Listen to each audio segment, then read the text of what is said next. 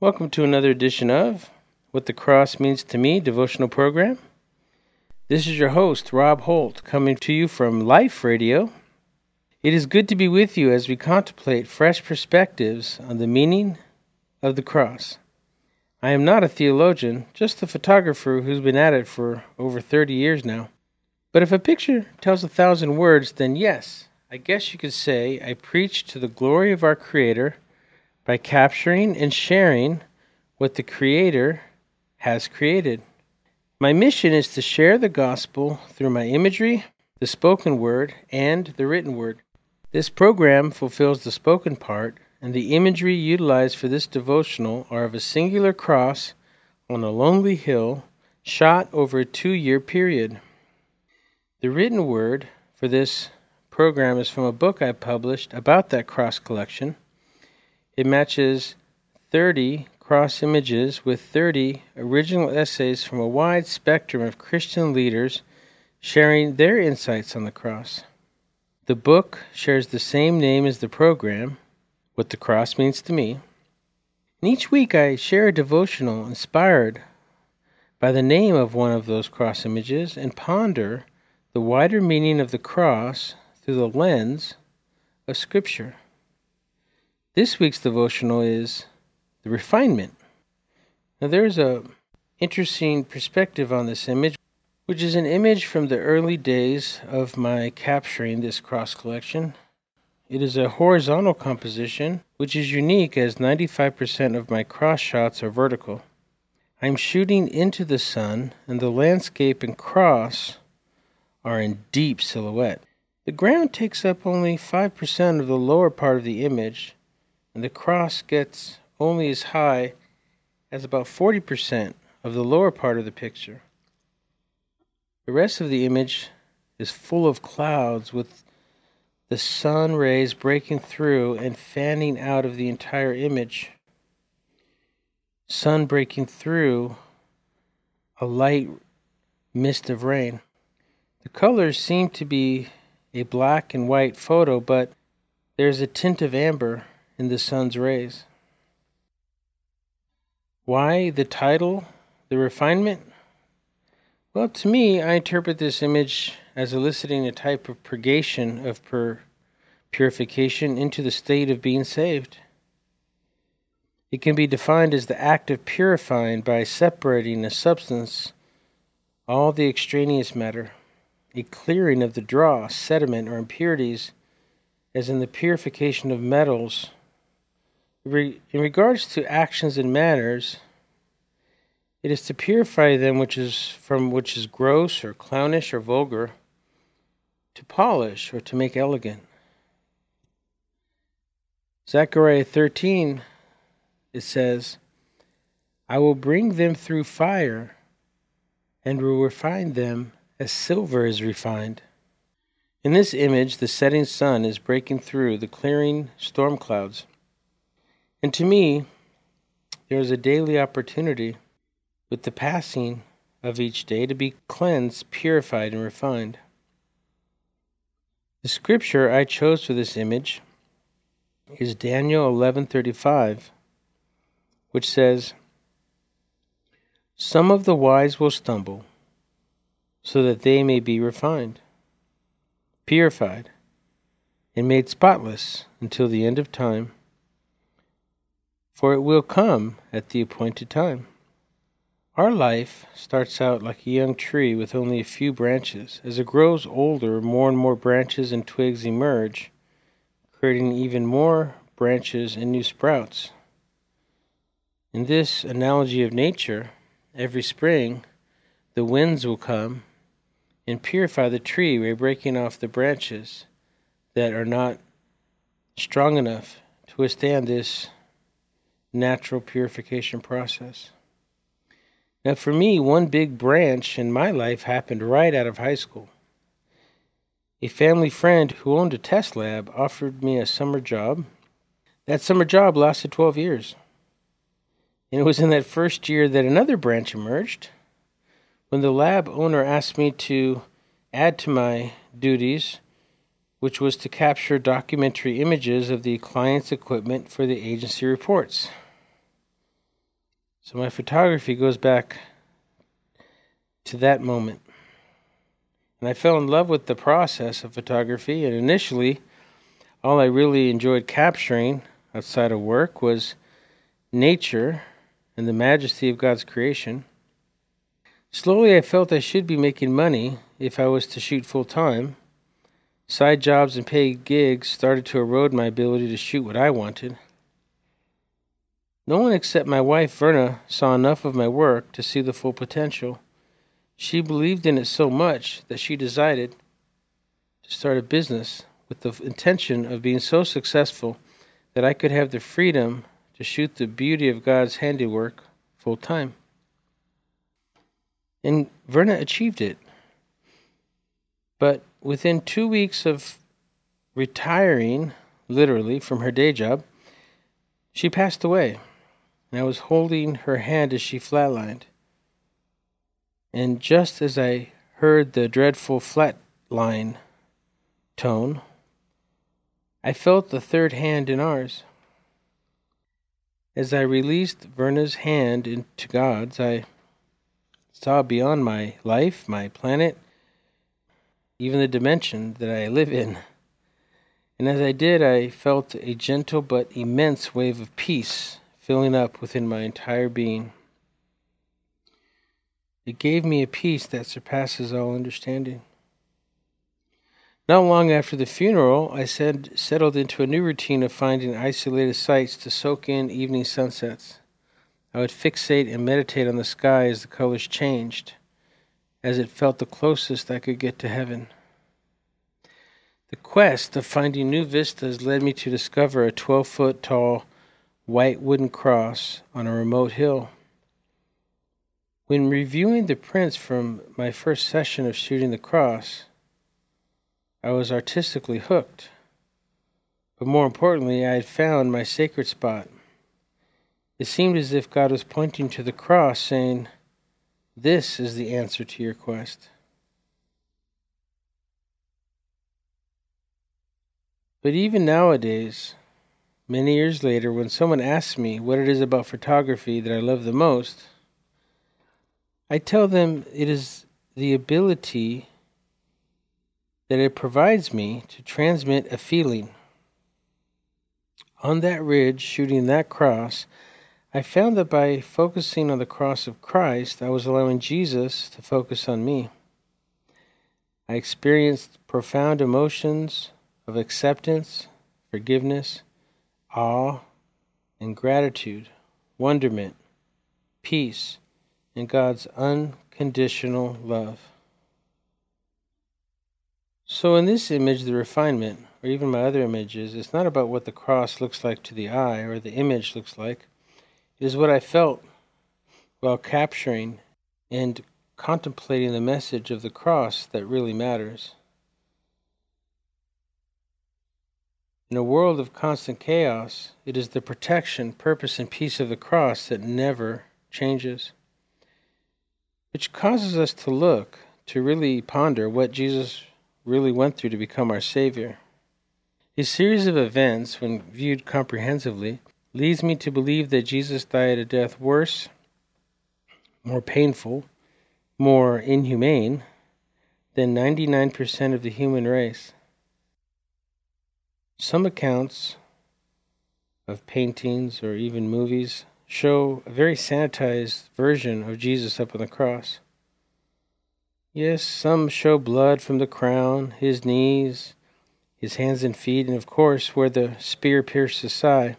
But the Bible tells us of a much more gruesome scene. It says in Isaiah 52:14 that just as there were many who were appalled looking at him, his appearance was so disfigured beyond that of any human being, and his form marred beyond any human likeness. In another translation, it says he no longer looked like a human man. Let that sink in for a bit. Jesus was tortured and beaten beyond recognition. But in studying for this devotional, I learned that the process of crucifixion was not just physical, but the cultural and societal shame it brought to the one being executed, but also the widespread stigma to all his family and friends. Those known to be associated with the defendant were socially shunned, dropping down a peg or two in the Hebrew version of a caste system ruled by the priest class. So what we're saying here is that being crucified was also meant you were perceived in that society by everyone that knew him as being cursed by God. Wow. Jesus was cursed? Yes, and it may not be known to some, but this is the main theme of the entire biblical story of the human condition, from the Garden of Eden up to Calvary and the resurrection. So let's see if we really understand this. God had to curse and break the right relationship with his beloved Son to restore the right relationship with mankind? Yes, and that is why Jesus is referred to as the second Adam. God had to, because of the sins of Adam and Eve, break his right relationship with them, cursing them, toiling and sweating over the fields for food that the man, Adam, and Eve, there was to be pain of childbearing, as well as enmity with the serpent. Then he exiled them from the Garden of Eden. To reverse this status, God had to curse and exile his Son Jesus, who is sinless, innocent, and holy, giving Jesus up to the worst execution by the Romans that could be inflicted on someone. But the physical aspect of the torturous process of a crucifixion was nothing, in my opinion, to the utter horror, agony, and anguish of having all the sins of man across the span of history and into the future until the rapture, of all the most vile, disgusting, foul, nasty, unpleasant, horrid, dreadful, abominable, offensive, odious, unsavory, repulsive, repelling, wicked, evil, heinous, villainous, diabolical, fiendish, vicious, murderous, barbaric, cruel, dark, rotten, nefarious, monstrous, spiteful, and hurtful actions ever committed was placed on and in Jesus. It is simply unimaginable, unthinkable, incomprehensible. But it makes sense now in light of this new paradigm. An outpouring of eternal wrath was an actual part of the actual plan. As I just mentioned, for me, I understand it completely would be unfathomable. All I know is that the Bible tells us that God cannot dwell with sin. God is holy and can't cohabitate with sin. So God had to decouple from his Son to allow all the sin of the world to dwell with Jesus. We know this to be the case when it is reported that Jesus cried out, my God, why have you forsaken me?" Wow. So even those people who feel God has abandoned them, maybe you felt like that, Jesus can say he knows what it actually feels like because it actually happened to him. And more than any human, because Jesus the Son was closer to God the Father than any other human. More than any other human that ever lived from the beginning of creation. The absolute anguish of being abandoned and then having all that sin placed in him. So maybe it took the overflowing, outpouring of God's wrath into and through Jesus to wash off or refine Jesus, to purify his soul as he descended into the realm of Lucifer.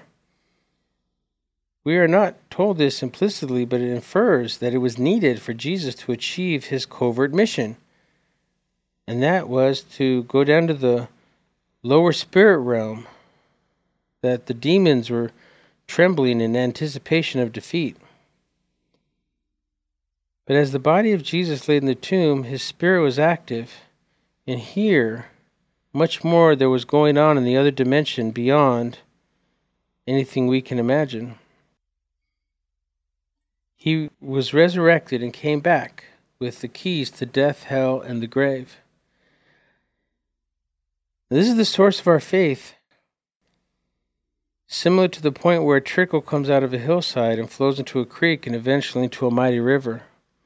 The whole story, the divine Jesus allowing himself to be crucified, cursed, and abandoned, only to know that the hidden plan was to retrieve the dominion of this earth.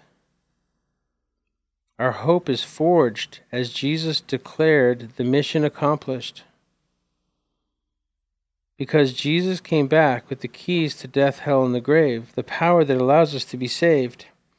Today, we can rest in the ability in the outpouring of the blood of Jesus to overcome the outpouring of wrath for the sin that we deserved, to be cleansed, to be refined into a holy status and right relationship with God the Father, to allow God's perfect peace while we live out our days on earth, but also hope in the eternal afterlife with the Trinity. St. Augustine of Hippo said once, "No one knows what he himself is made of except his own spirit within him. Yet there is still some part of him which remains hidden, even from his own spirit. But you, Lord, know everything about a human being because you have made him. Let me then confess what I know about myself, and confess too what I do not know, because what I know of myself I know only because you shed light on me.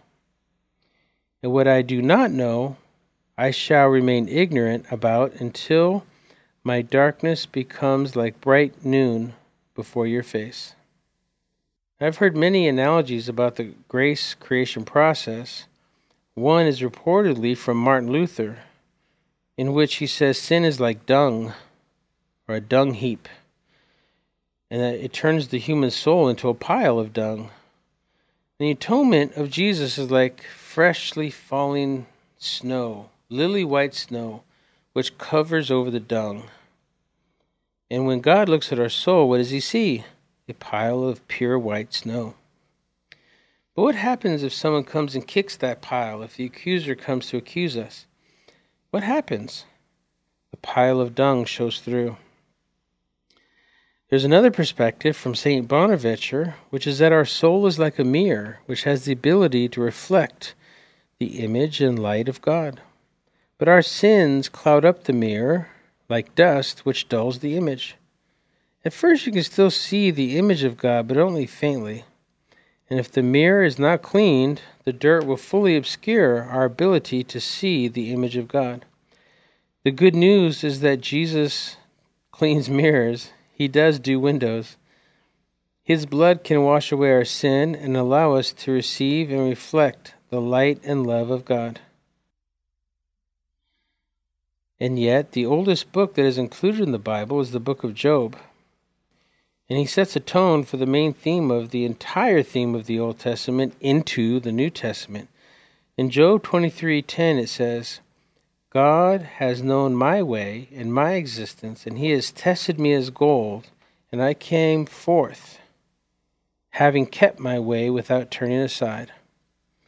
Now Job lost everything, literally, sons, daughters, possessions, all of it. And he was afflicted with painful boils from head to foot, among other things. And as Job passed through the trials, he said, "I came forth as gold."